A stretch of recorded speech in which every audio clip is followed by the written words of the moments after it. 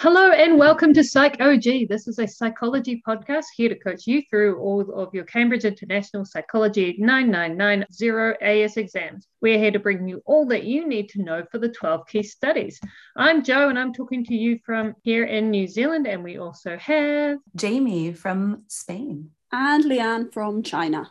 Welcome to the episode today. Today we're going to have a look at Baron-Cohen et al. Study, which is nicknamed the EYES test in the Cambridge syllabus. And this looks at the way that we test the ability of individuals in terms of theory of mind, or TOM. And this is a little bit about reading people's emotions only by looking at their eyes. A bit of a general overview of what's going on here. So Baron-Cohen and his colleagues had done a first version of this test before, and they'd studied it, and they'd released papers about that. But in the current one, they modify it, improve it, and further test it to see if we can tell the difference between those who have high-functioning autism, or Asperger's syndrome, and those who are considered to be quote-unquote normal controls. So that is our general overview, and I'll pass it over to Leanne. Tell us a bit more about the psychology being investigated here. Hello, everyone. So we've got a couple of key concepts to cover so we can really understand what's going on in this study. So if we take each of them in turn, let's start with theory of mind, quite often abbreviated to TOM in a lot of the books. Now, theory of mind, if we have a clear definition here, is the ability to attribute mental states like beliefs, intents, desires, emotions, and knowledge to both ourselves and others. Okay, so what does that actually mean? That means we can understand what we're thinking or feeling in ourselves, but also that we can recognize it in others. And quite often that's used to recognize things that maybe are less obvious. So a common example you see in the textbooks is there is a plate with some nice crunchy green broccoli and a plate with a lovely cake sitting on it. And your friend is staring at the cake.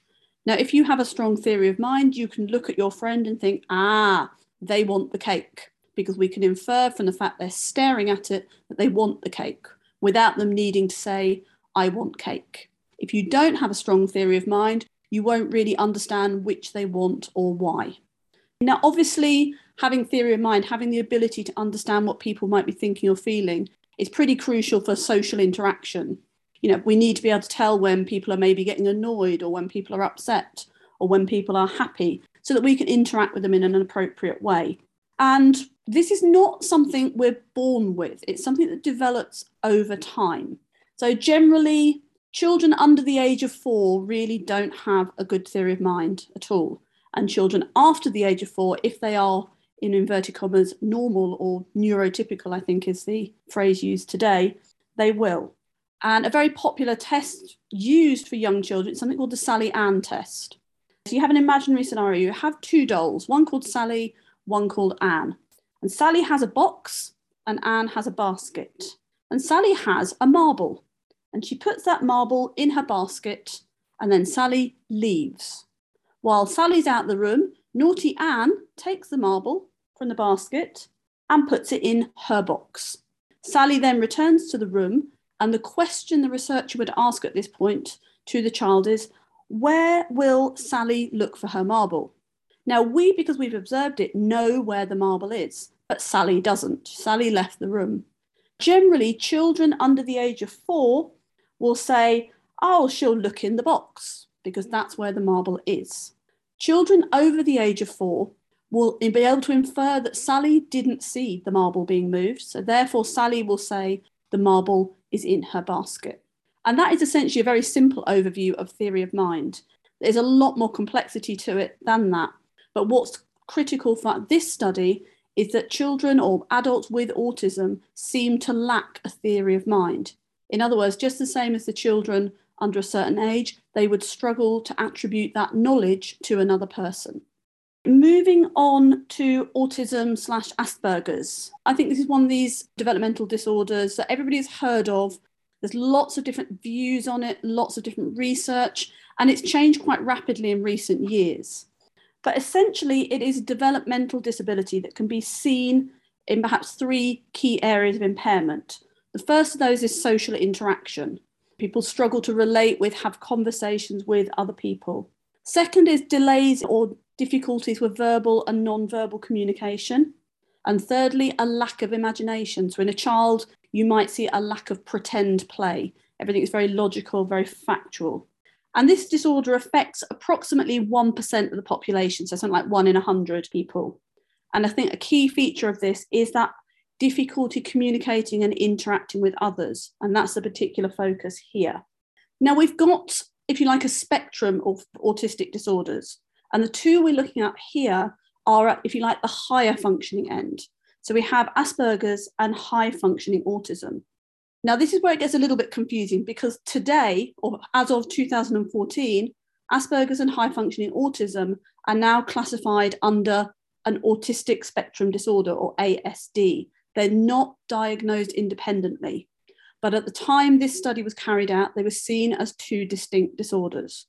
Both of them contain people who are higher functioning than perhaps other types of autistic. So they can speak, communicate.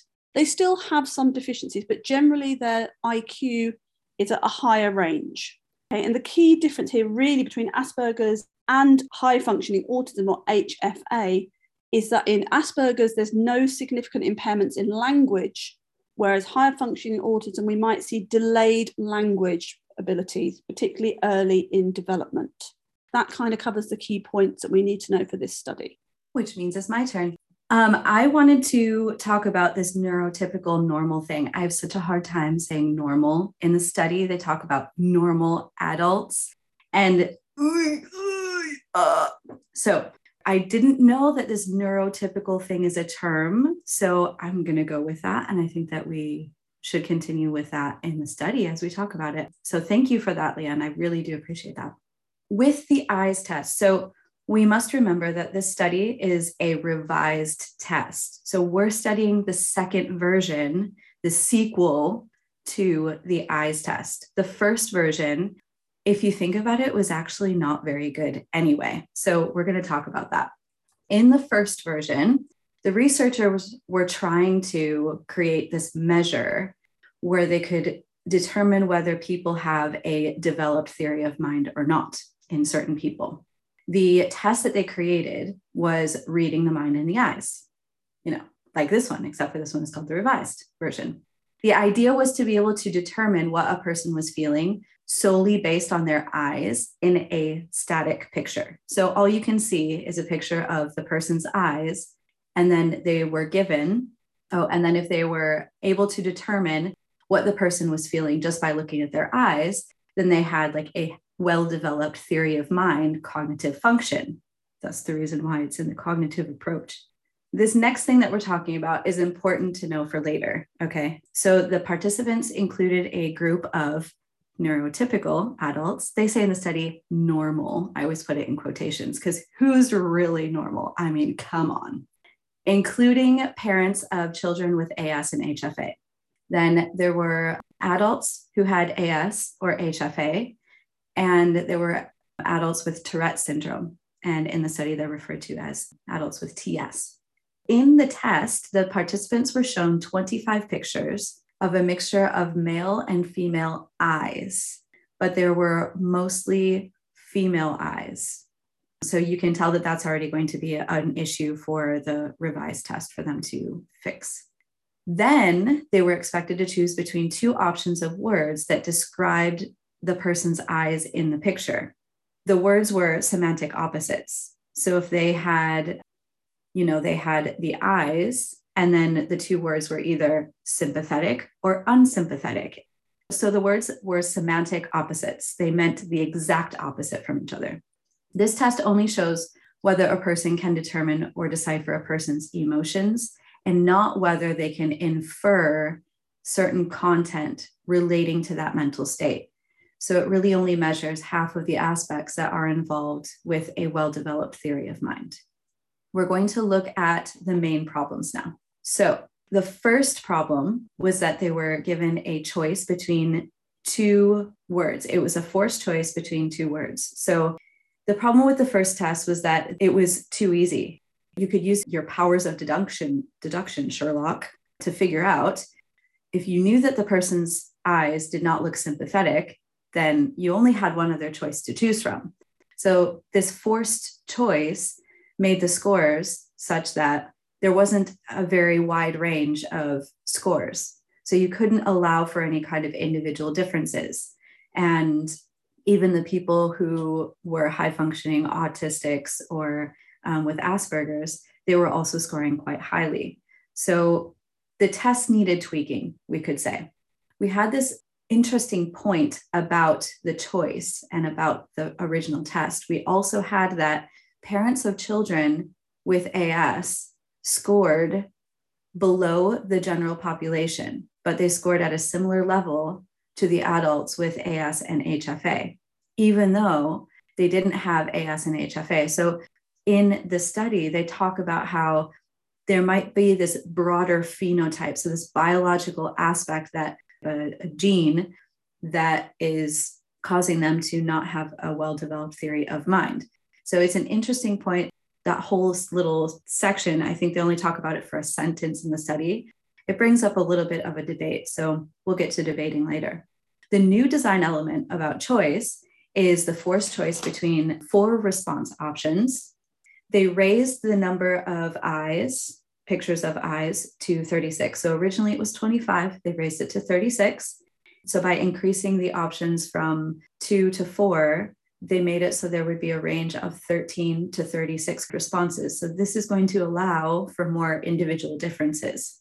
Next, the mental state. So there were both basic and complex states as the forced options in the original study. So that means sad or happy, or as I mentioned, sympathetic or unsympathetic. So it may be easy to determine in some of them, like very, very easy, or it may be quite complicated, but also you only have those 2 choices.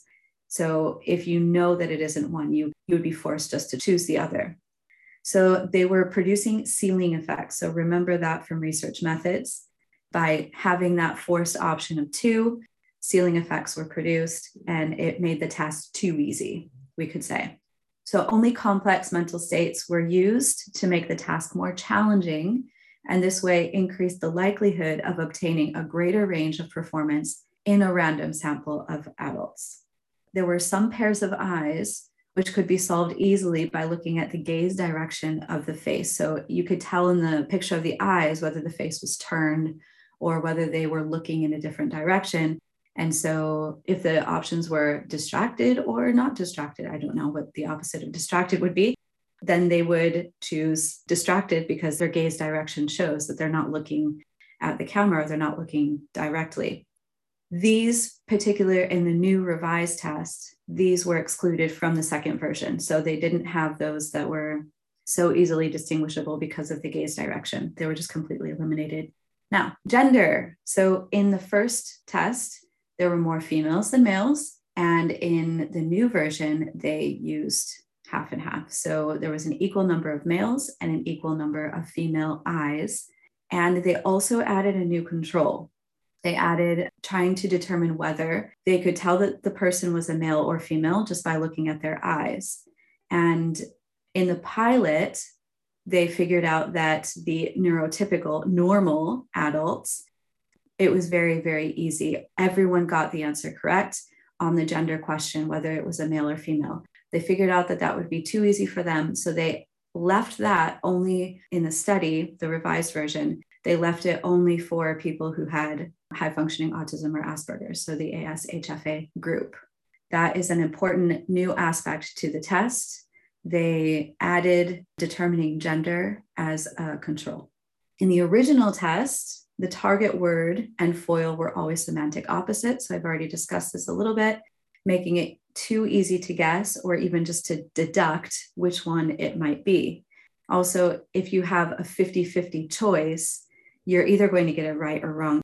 It's almost as if you don't have to think about it. You could just click through. If you actually want to do an eyes test, you can Google it and you can find one that takes about 10 minutes to do. Now, it is voluntary. You do have to give your informed consent. You do have to understand that, this is not meant to harm you. All of the ethical issues are covered. I do recommend taking that test and the autism quotient test because it's just kind of fun to see. But as I always tell my students, don't try diagnosing yourself with every disorder that we talk about because everybody does it And you probably don't have an extreme form of a disorder, but if you do, please talk to your psychiatrical health professional. So with the ease of guessing, so they were always semantic opposites. They increase the level of difficulty by ensuring that the foils, so the incorrect responses, had the same emotional valence as the target word, which was the correct response. So when we talk in the study about the target word, we're talking about the correct response. When we talk about the foils, we're talking about the incorrect responses provided. So this is an important change, that they had the same emotional valence. If you have the study in front of you, there is an example of a man's eyes. So in the original version, it was either serious or playful. And the man's eyes are serious. I don't want to say quite obviously, because if you don't have a well-developed theory of mind, it may not be that obvious to you. And in the revised version, the word choices were serious, ashamed, alarmed, and bewildered. And if you happen to be looking at the man's eyes in this picture, you could see that those may be a little bit more difficult to choose from. Some of the eyes in the test are difficult to determine. You may find yourself between two options that are very strongly contending for a correct answer. And we'll talk a little bit about that in the results as well. But they had the same emotional valence in the original test. There may have been comprehension problems that could have contributed to an individual score. So if you had serious and playful, if you had those two, then it would be easy for you to figure out, okay, I know what playful is. So if I can tell that these eyes are not playful, then I can just choose the other one, even if you don't understand what the word means. In the revised test, they've provided a glossary, which has all of the terms that are included in the test as all of the options. And the participants were allowed to use that list, this glossary, at any time during the test. If they needed to refer back, they were given enough time to be able to go back and forth between the glossary and looking at the picture to determine if they understood what the word meant or not. Okay, so you just had a really good overview of the original eyes test and the changes they needed to make. So just to summarise what's quite a complex procedure, so the revised eyes test used 36 pairs of eyes, an equal number of male and female pairs. There were 4 response options each time. No semantic opposites, these were removed. The foil choices, so the wrong answers, were therefore much more similar to the correct answer to make it more complex. And there was a glossary available to read at both at the beginning and available at all times during the experiment to avoid any issues with comprehension of the vocabulary rather than identification of the emotional state. So this study is a little bit different compared to some of the other ones that we look at as a part of the AES curriculum. And that when we think about the study type, we immediately go experiment. But there is a slight difference here in that in a regular experiment, we need to have the ability to randomize our participants into the different levels of the independent variable. But in this case, and Jamie will tell us in a moment what our IVs and DVs are, but in this case in particular, across our IVs, we can't actually determine who has Asperger's syndrome or high-functioning autism and who is neurotypical or quote-unquote normal. So therefore, this experiment is actually a quasi-experiment.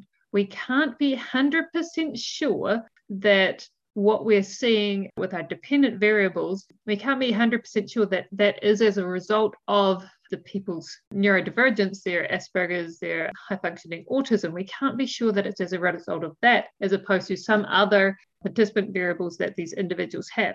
It could well be something else. So that's why it's a quasi-experiment. Yes, it is using experimental methods. However, because we can't randomize who has Asperger's and who doesn't, then we can't be 100% certain about that. So that is our study type. Our aim is to test whether a group of adults with Asperger's syndrome or high-functioning autism would be impaired on the revised version of the Reading the Mind in the Eyes task, similarly to the first version of the test. Also, to test in a sample of normal adults, an inverse or negative correlation would be seen between the eyes test and the autism quotient, which is another standardized test that we'll discuss a little bit later. And finally, also to test if the sex difference found that there was a female superiority on the first version of the test would also be replicated. Apparently, us ladies are just a little bit better at this eyes test thing. and therefore hold a slightly better theory of mind. So leading on from our aims, we have 5 hypotheses which are named and numbered in the original article, and I will read these for you right now. So firstly, that the AS-HFA group would score significantly lower on the eyes test, but would be unimpaired on the gender control judgments, so that they would be able to tell when the eye is male or female. However, they would not necessarily be able to choose the correct word to link to their eyes. Number 2, that the AS-HFA group would score significantly higher on the autism quotient, the AQ. Makes sense. 3, that females in the normal groups or the neurotypical groups, which are groups 2 and 3, and we'll discuss more about the sample and those participants later, would score higher than the males on the eyes test. Number 4, males in the normal group, group 3, would score higher than females on the AQ. And lastly, number 5, that scores on the AQ and the eyes test would be inversely correlated or negatively correlated. So have like a downward angle if we were to plot them onto a scatter graph. And that is our study type, our aims, our hypothesis. All right, let's talk about the independent variable. As there are 4 groups of participants, there are 2 levels of the IAV. We're comparing people who are neurotypical compared to people who have AS and HFA. And this is a naturally occurring phenomena. The dependent variable are the scores on the eye test and on the autism spectrum quotient. As you know, the dependent variable are what is being measured, and the independent variable are the things that affect the things being measured. So in this case, the quote unquote normal adults are compared to the AS-HFA participants on the scores of the eye test and the AQ. The sample. All right, we're moving along here. We have a sample. Overall, AS-HFA participants were 15 in the revised test, and the controls, or the neurotypical adults, were 239. So they divided them into 4 different groups, looking at different things. But ultimately, that independent variable is still just going to be the 2 levels, the quote unquote normal compared to the AS-HFA. So group 1, we have, drum roll, come on down, we have 15 males with AS and HFA. They are coming from the same socioeconomic status and background, and they have the same educational level. Group 2, here we go, 122 normal adults with a broad range of occupations and educational levels. We'll talk about where we got them from later, so I'm splitting them up, so we'll come back to where they came from later. Then group 3, we have 103 quote unquote normal adult students, 53 male and 50 female undergraduates in Cambridge University. So by the way, 71 of those students were taking some sort of sciences degree path, and 32 were in other subjects. And then group 4, we have randomly selected 14 adults from the general population who were matched for their IQ with group 1, which is the AS-HFA group. Now you know who our volunteers are.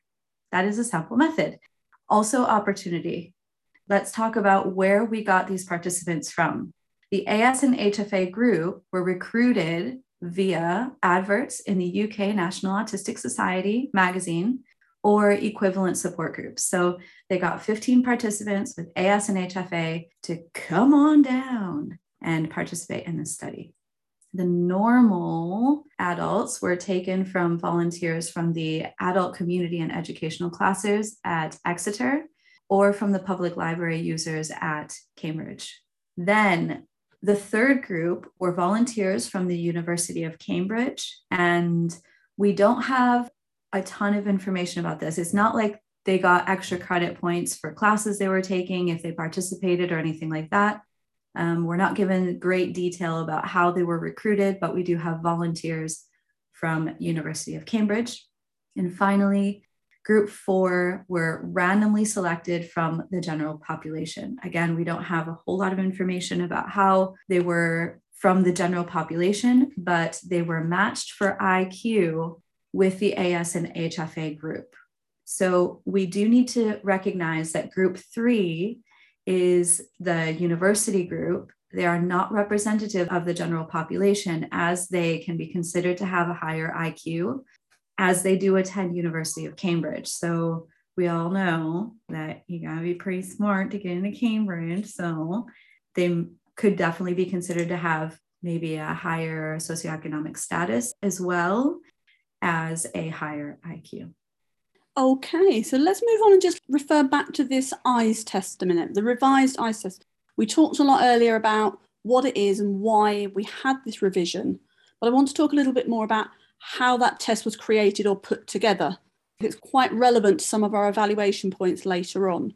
So first of all, the target words and foils were actually created by the authors of the paper. So they put together their target words and their foils, and they then carried out pilot studies to test whether their new study was effective, I guess.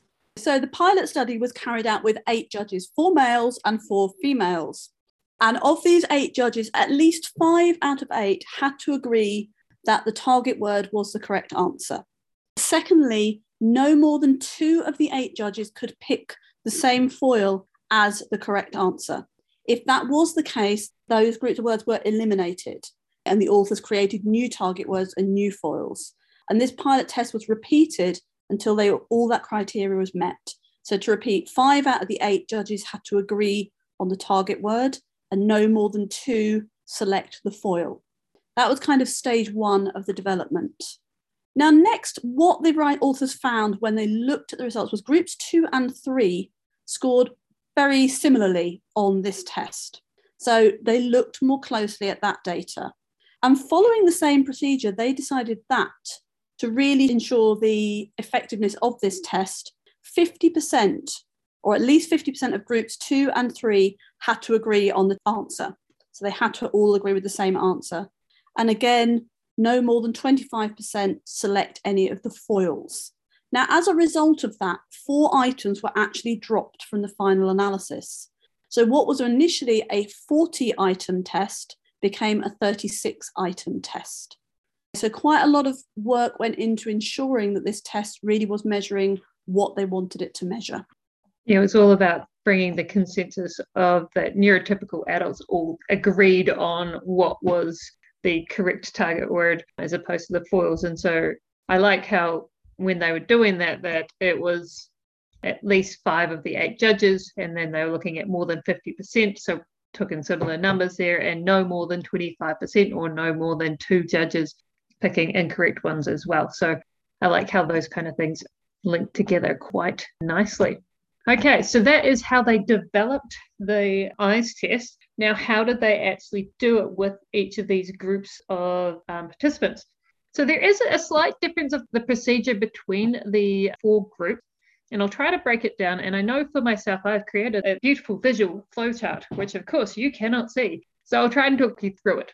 What we do need to know is that all of the groups viewed the glossary, and they did this first. So they read down the different individual words, and if they needed to, if they were unsure about any of those words, then they read the subsequent information, which we'll be told about very soon. And they were also told that they can refer to it during the test as needed. So they had it there in paper copy to have a look at. Secondly, all of the groups take the eyes test. Everybody does that.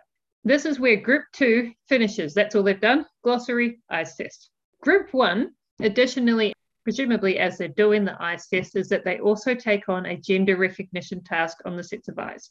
The other groups did not do this, as they had seen when they were piloting this study and this test, that they were to be seen at the ceiling for this task. And so this is a good time to talk about the ceiling effect. This is an effect that you will see in tests like this. The ceiling effect is more or less that everybody or a majority of the group are getting the top scores or a very close range to the absolute top score. And this was one of the problems of the original eyes test. And having only 2 options in 25 sets of eyes, neurotypical adults were generally getting 22, 23, 24, 25 out of 25. And so there was a ceiling effect. We couldn't quite see the full range that was available. And so that was a problem here. But since neurotypical adults were generally at the ceiling of a gender recognition task, they went, you know what? We don't need to give it to any of the neurotypical adults. We're just going to assume that they know that this set of eyes is a female and this set of eyes is a male, and that's okay. To review, all groups take glossary, all groups take the eyes test. Group 1 then also does the gender recognition task. Then groups 1, 3, and 4 also take the AQ, the Autism Spectrum Quotient, to measure their value on that. So that's group 1 meaning the ASHFA group, group 3 the students, and group 4 the IQ matched controls. And therefore, they don't really say it 100% explicitly, but group 1 and 4 must well have also completed the IQ. So I just take that on at the end as well. So group 3, glossary, eyes test, and the AQ. Group 1, glossary, eyes test, gender recognition, AQ and IQ. Group 4, glossary, eyes test, AQ and IQ. And if I said that too quickly, press pause, go back, listen to it again. So we need to remember that we're trying to see if there's a correlation. So the idea would be that the higher the AQ score, the lower the theory of mind score would be. So we're going to talk about this more in results, but this is sort of the idea that if you are higher on the autism spectrum, as we call it now, then you should have a lower theory of mind. So as the autism quotient goes up, your theory of mind should go down. Conversely, the lower the AQ score, the higher the theory of mind score will be. So we will get into that a little bit later. However, it is important to mention that they're looking for that relationship and how it interacts. We're going to talk about the glossary. It's very straightforward, which is good because the participants were supposed to be using this and seeing it for the first time and know very clearly how to refer to it and how to understand it. So it's very simple, this glossary. It's in Appendix B of the study. So if you happen to have that in front of you, you can just flip to that. It is a fairly long list because, as you know, they have a lot of different foils to add into there as well. It is in alphabetical order, as it should be, so that people can find it quite easily. Everybody knows the alphabet. And it provides a synonym. It's not even quite a definition. It's more of a synonym or two synonyms for that word to help the person understand what that word means. So the idea is that if they don't understand one of the synonyms, they might understand the other synonym, unless the one synonym provided is fairly clear and very understandable. Next, an example sentence is provided where the glossary word that is being looked up is italicized in that example sentence. For example, if we look up indifferent, disinterested, unresponsive, don't care. Terry was completely indifferent as to whether they went to the cinema or the pub. So that is what we are looking at with the glossary. The AQ is a measure of the degree to which a person, an individual of normal IQ, possesses traits related to the autistic spectrum. And the AQ is a self-report questionnaire, and scores range from 0 to 50. So this is not a pass-fail exam. This is a spectrum exam. So the higher the score that you have, sort of the more autism you would have. Most people probably are not even a 0. I don't know if somebody could actually get a 0 on this, but the higher the score, the more autistic traits a person would possess. So that is the AQ. And I would encourage you guys, there is a test if you want to try and see what your score is. Again, these things are sort of fun to take, or maybe I'm just a weirdo, but it's really interesting to see sort of how far on the spectrum you are and to see whether you can identify, whether you can read the mind and the eyes. I always like to give both the AQ and the eyes test to my students. And then I get their scores anonymously and I average them and things. But then the individuals also know what their eyes test score is and they know what their AQ score is.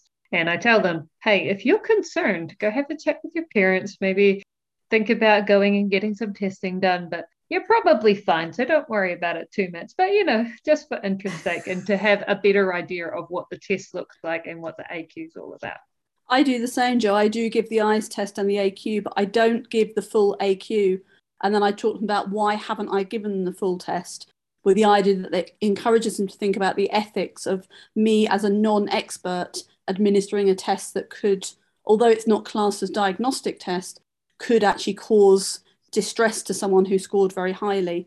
So I, rather than giving them the whole test, I give them enough to give them a feel for what the test is, but not so much that they could be psychologically harmed by finding out that maybe they're on the autism spectrum. Yeah, we don't want to give our students complexes. The other test that we mentioned before a couple of times was the gender recognition task. So as I mentioned before, that was given to, because in the pilot study, they tested the quote unquote normal adults to see if they would be able to determine gender in the eyes. And everybody was able to. There was no problem for the normal adults, but they wanted to add it to the ASHFA group. So as Joe mentioned, that was one of the tests that they used with the ASHFA group to determine if they could tell gender in the eyes. And so that's why it was only given to them, because the pilot study, it was too easy. And so to make it a little bit shorter and not as labor intensive for all of the participants, they nixed that from the normal adult groups. As the study says specifically, the normal adults were found to be at ceiling on the gender recognition task during piloting. So to save time, we're not required to do this task. So they added it to the ASHFA group. Results. They talk about a couple of things in the results that I think are always really good to revise. We're going to be looking at standard deviation, dun, dun, dun, and ANOVA. So before we get into start talking about standard deviation and the ANOVA and what that is, I just wanted to mention that's one of the biggest things that we're going to look at as far as the results that have to do with the glossary words, okay? Because that doesn't have anything to do with the standard deviation or the ANOVA. So between the four groups, the number of words looked up did not differ between any of the groups. So the ASHFA group looked up the same amount of words as the Cambridge University students, and nobody ever looked up more than 2 words, which I would be looking up words the whole time. So I'm a little bit surprised by that, to be honest, just because I would want to be sure. So maybe we don't know all the circumstances. So yeah. That might be because of a social desirability bias. People don't want to be thought as thick and therefore looking up the words, but maybe in different circumstances, they might want to look up more of the words. But in this case, max 2. Absolutely. So when we're talking about these results, we're going to be looking at table 3. So if you do have your study in front of you, go ahead and open up to table 3 and let's get into it. Standard deviation. Okay, we're going back to research methods. When we say the standard deviation, we're talking about what usually looks like a bell curve. So you guys know what a bell looks like. I mean, for those of you who are in a country where we celebrate Christmas, it mostly looks like a bell, like that low on the ends and high in the middle curve. That's a normal bell curve. So what the standard deviation is they take the mean score and they stick it smack dab in the middle. Remember that deviation is anything that veers off from the mean, from the norm. So whether you have a deviant in society, they're veering off from the norms of the society, or with standard deviation, you're talking about whatever scores veered off from the mean. It sets the mean in the center of the graph, and then the points are plotted on the chart based on how far the scores lie from the mean, above and below. That's why it looks like a bell, because it's going to be in the middle, going off the sides, going down gradually. It is a measure of spread because it measures the distance from the mean.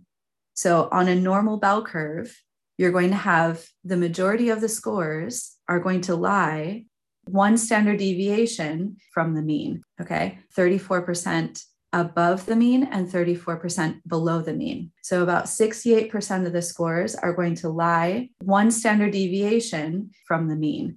And then 2 standard deviations, 13.6% above or 13.6% below 1 standard deviation, even further outside of the mean.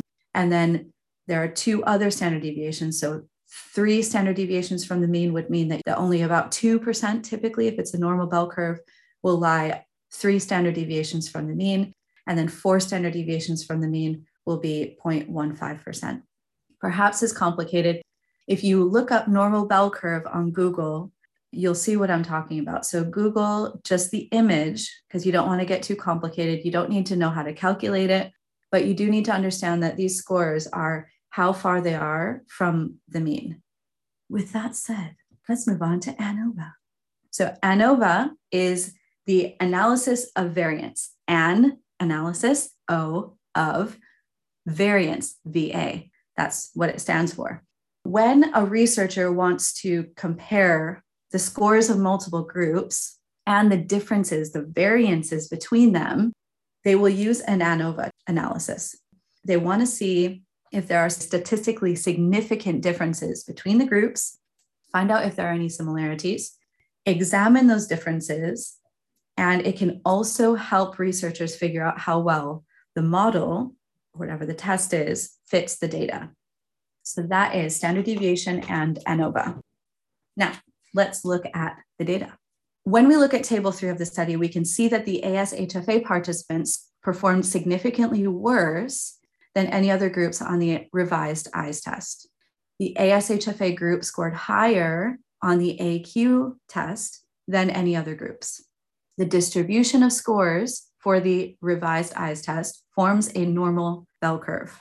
You can see that in the picture under table 3, which is figure 3, and it looks like a fairly normal bell curve. You can see that it almost forms this bell picture.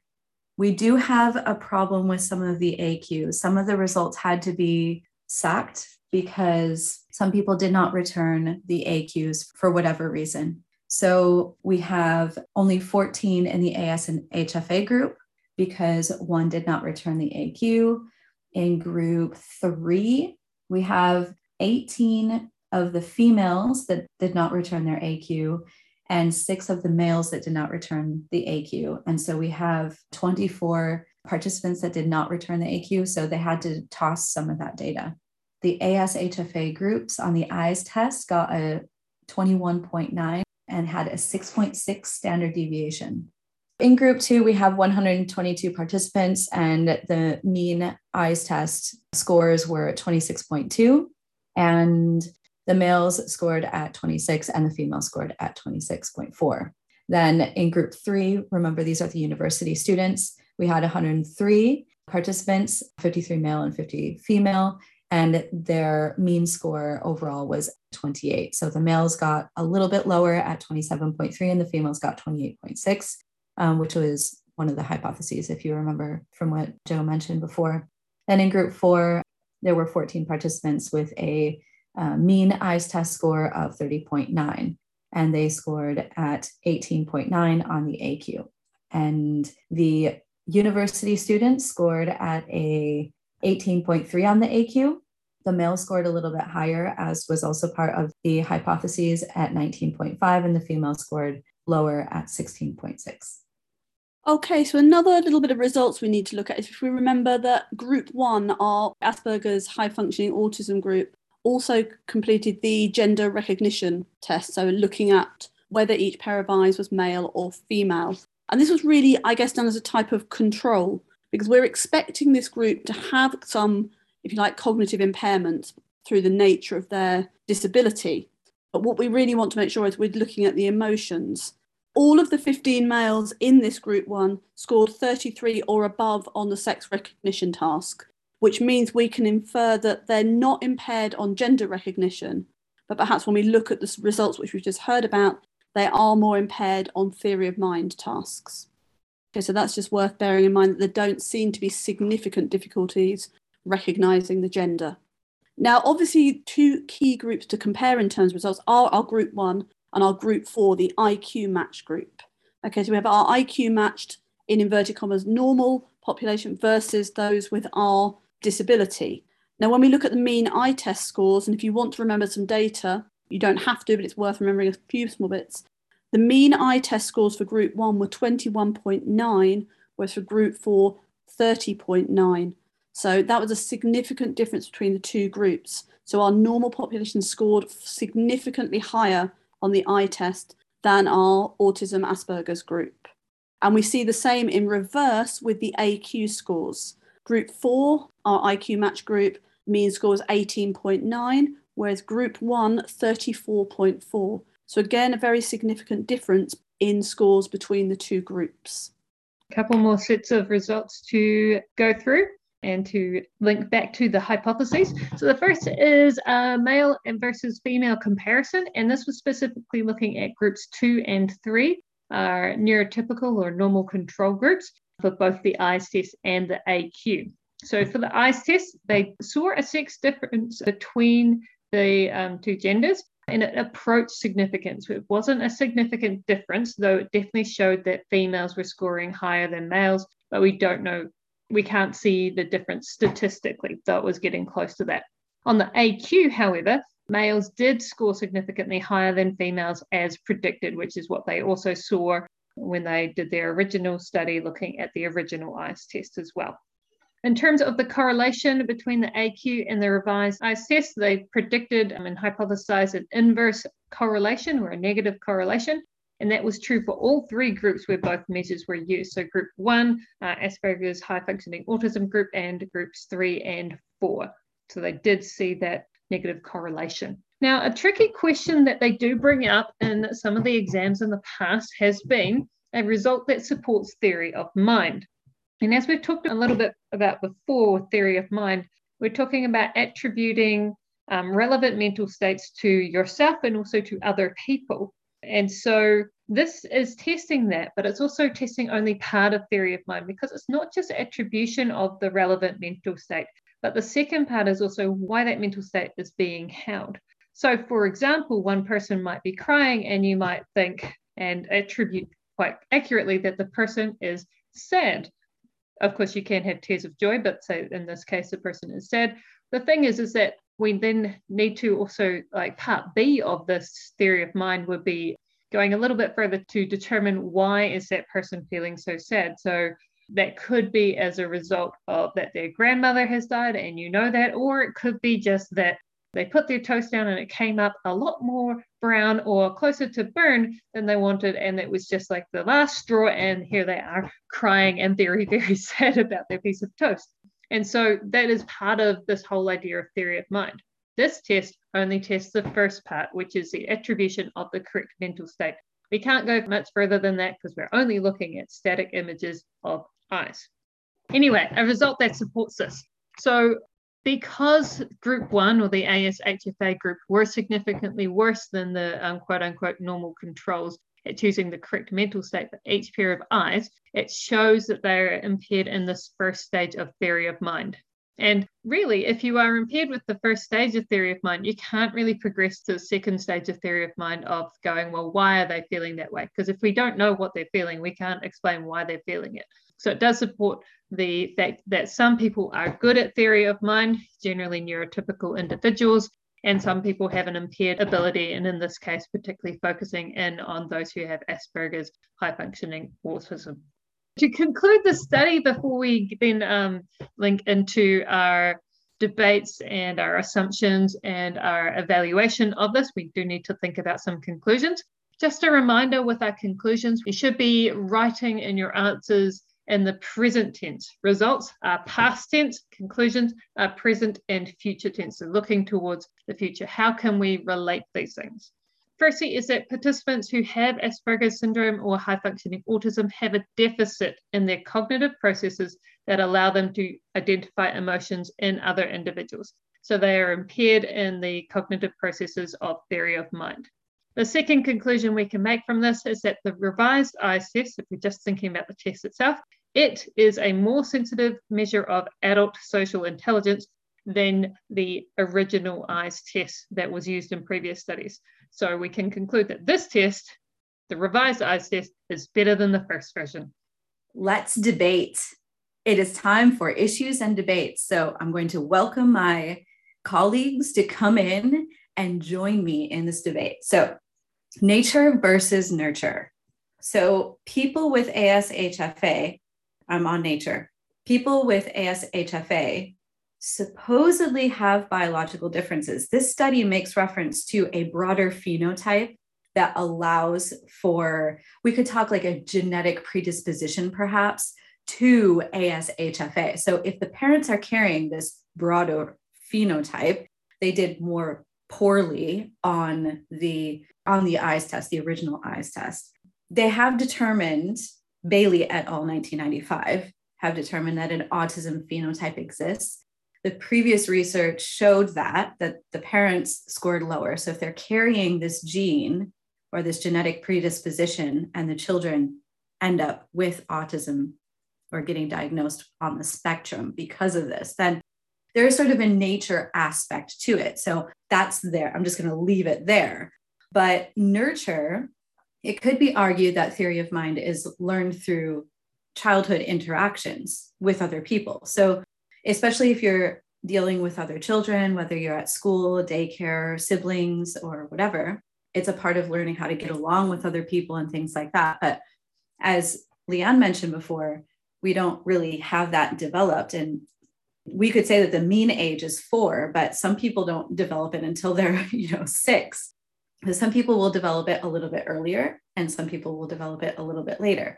And we haven't actually said the words female superiority yet. And I'm really sorry, Carl is not here. Talking about female superiority, one of my favorite parts of Baron Cohen. Females are typically more able. So maybe that's a part of the nature argument too.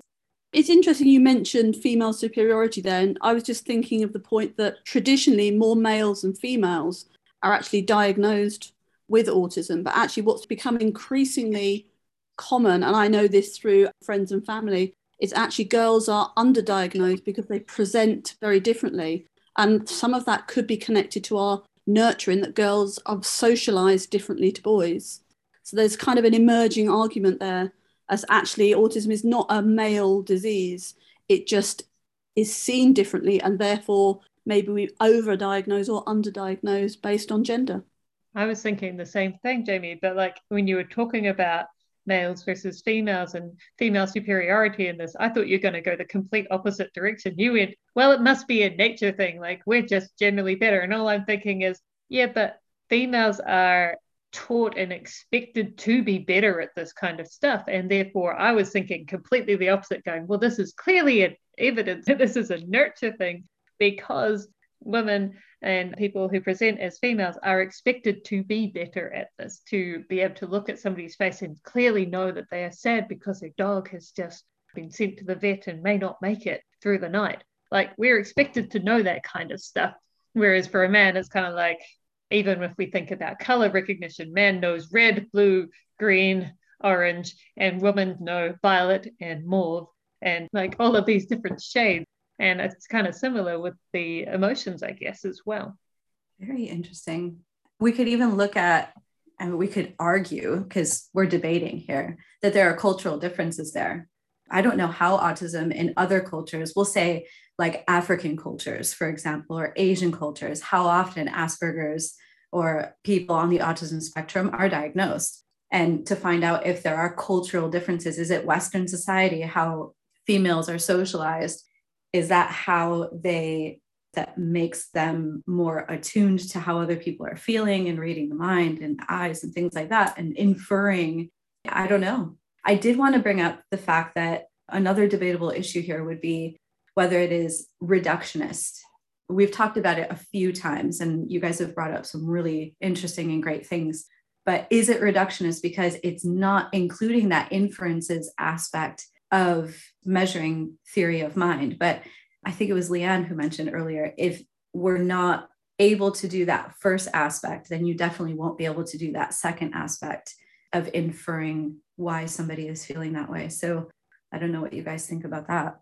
I think that's true, but I wonder sometimes if that relationship can go the other way, that you can learn factually, okay, if someone's dog has just died, they're going to be sad. So rather than thinking that person's sad, it must be because their dog has died, perhaps you can learn that, okay, the typical emotional reaction when your dog has died is sadness. I know factually that person's dog has died. Therefore, whatever they're doing right now, that must mean they're sad. So there's sort of the nurture, but almost looking at it a different way around. Yeah, I like the thought of that, and put the cart before the donkey, as it were, but you could still get both things to wherever it needs to go. And that kind of links in a little bit, and we'll talk about it later, with the application that people who have been diagnosed with Asperger's or high functioning autism can actually be taught and get better at this whole theory of mind thing. And maybe it is because they're not necessarily because they're better at looking at people, but they're better at understanding circumstances that can then lead to improved theory of mind ability. So maybe it is a little bit of all those kinds of things wrapped in. Very interesting. It could go either way.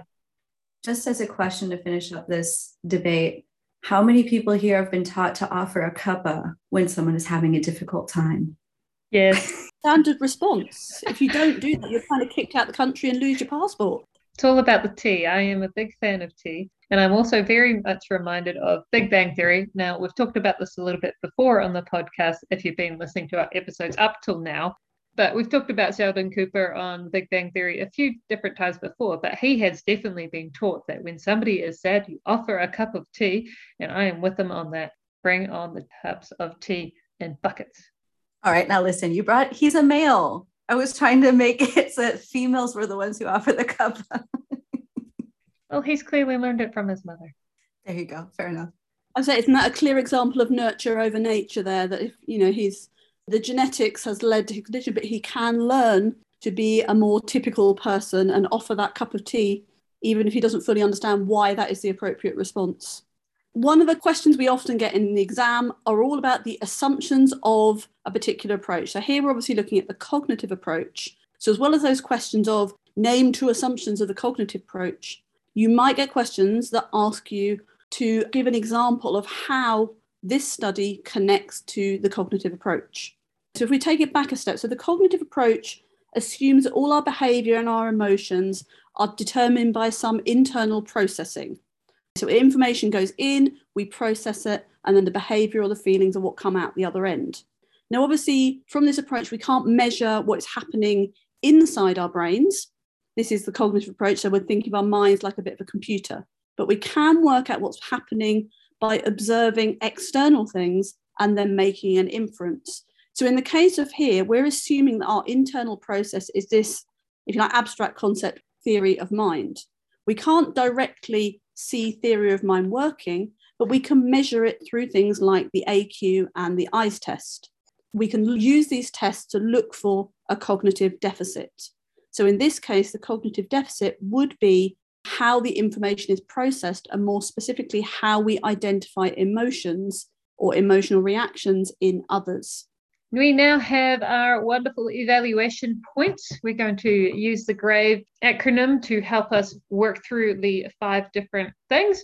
Firstly, we do have G for generalizability. And so generalizability, thinking about how well we can relate what we learned from our particular samples to the population that those samples would have been taken from.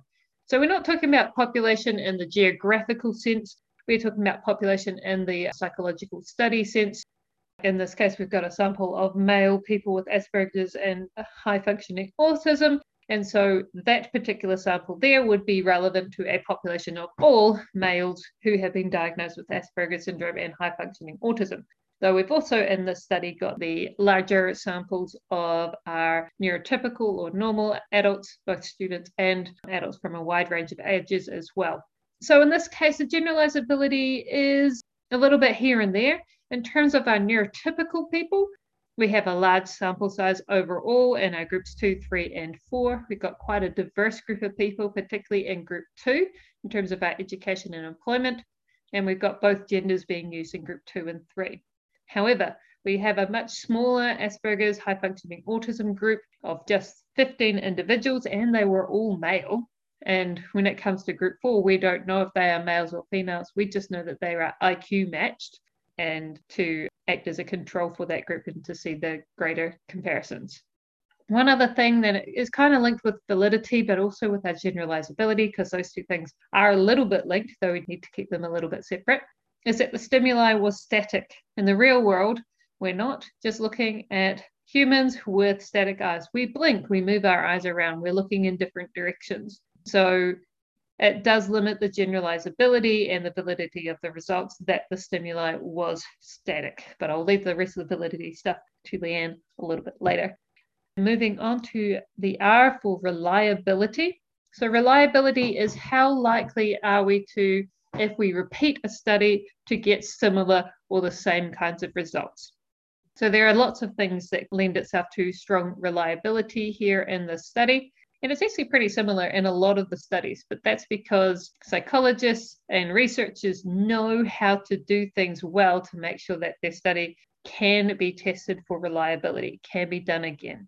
Firstly, it is a lab experiment, which lends itself to being able to standardize a lot of things. In this particular case, we've got lots of standardized tests. We've got the AQ and the IQ. both standardized tests that have been used in many different studies, and both presumably have pretty good reliability as well because we keep using them. The ICE test in this case was the same for everyone. We're not so sure about the reliability so far because this was one of the first studies actually addressing it. So we don't know about retest reliability for this particular test. However, I think I've done it multiple times myself. I assume you ladies have both done it multiple times yourself as well. And I assume you get similar scores each time. And so showing that it has a bit of retest reliability, though don't talk about that because it's not in the study itself. There is one but that I have in terms of the reliability. Not all people did the AQ. So group 2 of a wide range of males and females of a wide range of ages and education and employment, a large group of people did not do the AQ. And understandably so, because it takes a bit of time. And even with the student cohort group 3, the reason why we had some missing results there is presumably they came and they did the ICE test on the computer and they got given an envelope with the AQ in it. Please go do this at home and then mail it to us. And a number of people did not do that.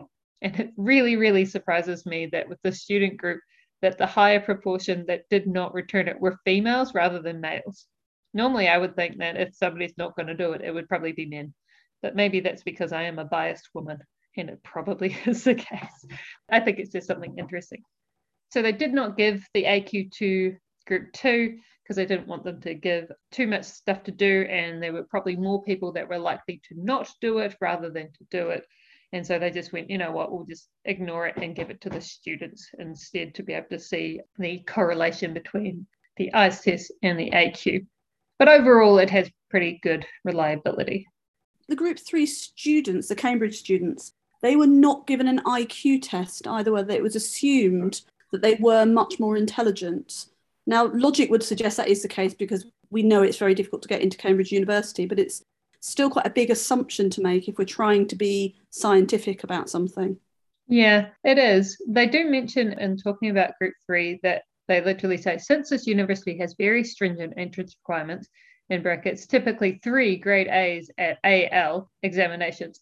Now, most of the people listening to this are probably not yet at their final year of high school doing their A levels. However, you do know that for many universities, particularly in the UK, not so much here in my country, but that A level is required to get into university. And for Cambridge, 3 A's. And A's are not easy things to get in your A level results. And so you've got to really work hard. So by saying that, it is assumed that they would have high IQ, but I see where you're coming from when we probably shouldn't be making so many assumptions about our participants. Yeah, I guess we could say that they're using an outside measure, but, my father always told me that, what assuming does. Okay, so we've hinted at this before, but in terms of our application, A for application, one way that we can apply this test and this study is that it can perhaps guide specialists who can then design programs for people who have an impaired theory of mind, particularly with those with Asperger's and high-functioning autism, to design a program that can help them improve their abilities. And then they can use the ICE test to see how those abilities have improved over time. So you can use it as a pre-test and a post-test and maybe a follow-up test to see how theory of mind abilities have developed over time and how they can be maintained over time as well. Another application that we can see, and one of the reasons why they revised the ICE test, was to distinguish between the high-functioning adults from controls, and potentially also even see how it's more of a spectrum, that those who are the parents of people who've been diagnosed with Asperger's or high-functioning autism may have a more impaired theory of mind than controls. However, less of an impaired theory of mind compared to those who actually have been diagnosed with Asperger's or high-functioning autism. So to see the difference. There also might be some relevance of this test beyond the autism spectrum disorder, like with brain damage patients, because that may also impair somebody's theory of mind if they've had some traumatic event or other trauma that may lead to brain damage. And one other thing that I will say about the application here is that it is readily used. It's quite easy. There's a Googleable version of it that we all use in our classes. And also, additionally, a child version of the test apparently has also been developed. So it doesn't have to only be used for adults, though in the early years, ages 3 and 4, we can test a child's theory of mind through the Sally-Ann test, which Leanne talked about at the start. However, a similar eyes test to this might be a little bit more distinguishable with multiple sets of eyes rather than just one right or wrong test with the Sally-Ann test. Okay, so that takes us to the V of the grave mnemonic, which is validity. And we're going to use this chance to kind of review validity in a bit more detail than we have done previously, just to give you those sort of extra, maybe if you like, bonus points in the exam. So for those of you that are aiming for the highest grades, maybe you can pick up 1 or 2 extra marks for breaking it down.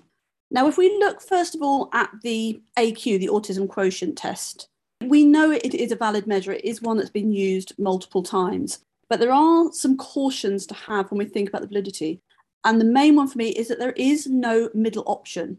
You're given a statement and you can either agree or disagree. There's no middle option. It's a 4-point scale, not a 5 points. There's nothing in the middle. So if you really are quite neutral about it, you have no choice. So that could skew our results slightly.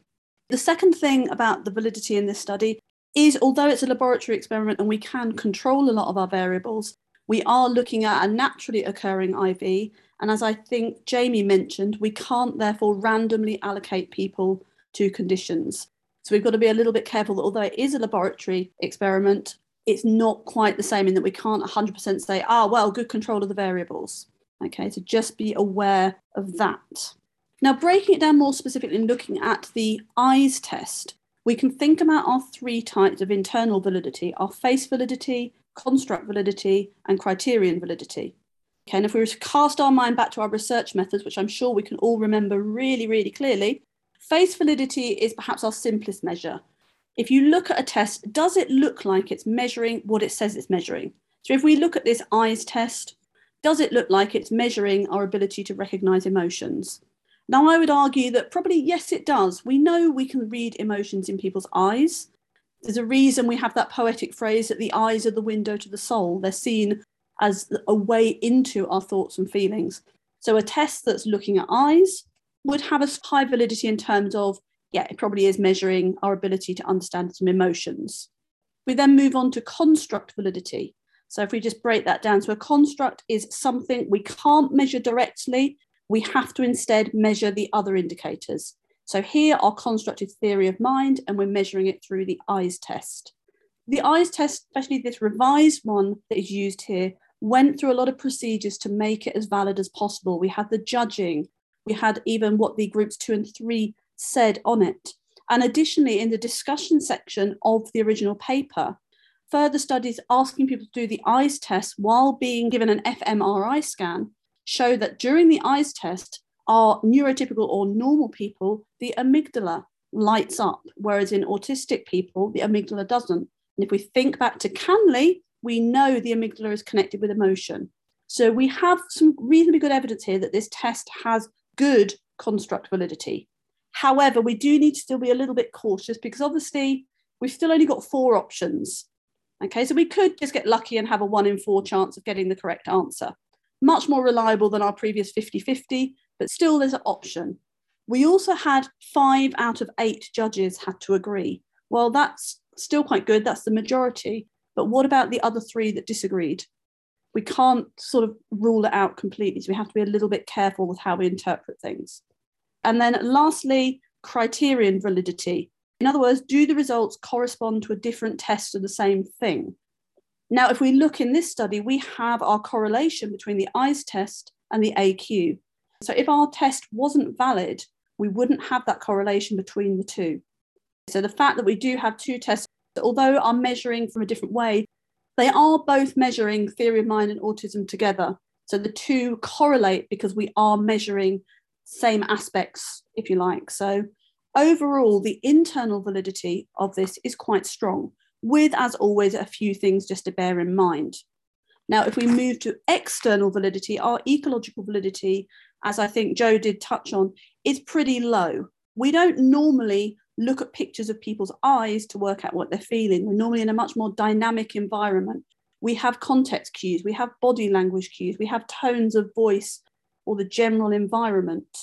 Actually, so it's not very easy to then apply this to a real world setting. Okay, and again, they only looked at the eyes for a limited amount of time. Now, a way to overcome this could be to use videos so people can actually see body language and movement as well. So overall, high internal validity, but low external validity. And the last part of GRAVE is the E, of course. It stands for ethics. We are looking at protection. There could be some tests that could cause stress to the participants, which could alter the test results. So are we really protecting the participants in this particular study? Perhaps the stress could be minimal, but perhaps if someone found out that they were a bit higher on the autism spectrum than they had originally anticipated, then this could be very surprising and psychologically difficult for them to take on. Ethically speaking, it's pretty well done. There's nothing too shocking. There's nothing too... And I'm pretty sure they kept everything very confidential as well. So that privacy element was really well covered. And I think the participants were very much assured of that confidentiality, again, because it is, like you say, a sensitive issue. I think it's also good because there was no deception involved, which is an important part of our ethics. But with that, then that led to more like for participants to be able to give their fully informed consent. Oh, I'm going to look at pairs of eyes and I'm going to identify which emotion I think is most relevant here. Fabulous. It's easy enough. You don't need to deceive them. Just going to give their best guesses a go. Presumably they gave them their scores at the end. They may also not. I don't know. But if they did give them their scores at the end, like when you take the test online now, then they could, as part of their debrief following that, opt to get the final like collated results at the end of the study. I know that that has been standard for when I've been a part of psychological studies, both when I was at university and beyond that you can say, yes, please, I want the final results. Please send them to me so that they can have a look-see. Additionally, by observing the fact that a bunch of people did not return the AQ, we don't know if that happened because they were shocked by the score that they got.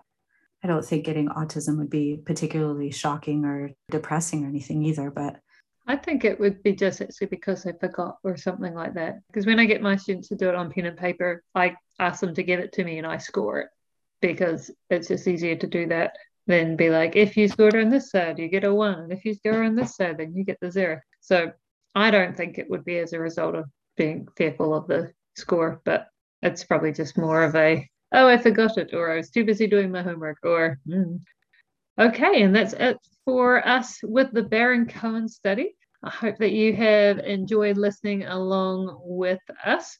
Sadly, you cannot see us, so you cannot understand our emotions, but perhaps you are using your theory of mind to also hear it in our voices, that we are excited to bring this to you and to share with you our understanding of the study so that you can understand it a whole lot better and grow in your theory of mind as well. Don't forget to like us on Facebook. We are facebook.com/psychogcaie. You can also send us emails at psychogcaie@gmail.com. We would love to hear your questions. We want to be able to address those in forthcoming episodes. Love to hear from you on Messenger. Find our page, leave comments. We would love to hear from you. So that's it from us. I'm Jo. I'm Jamie. And I'm Leanne. And we'll see you all next time. Bye. Bye.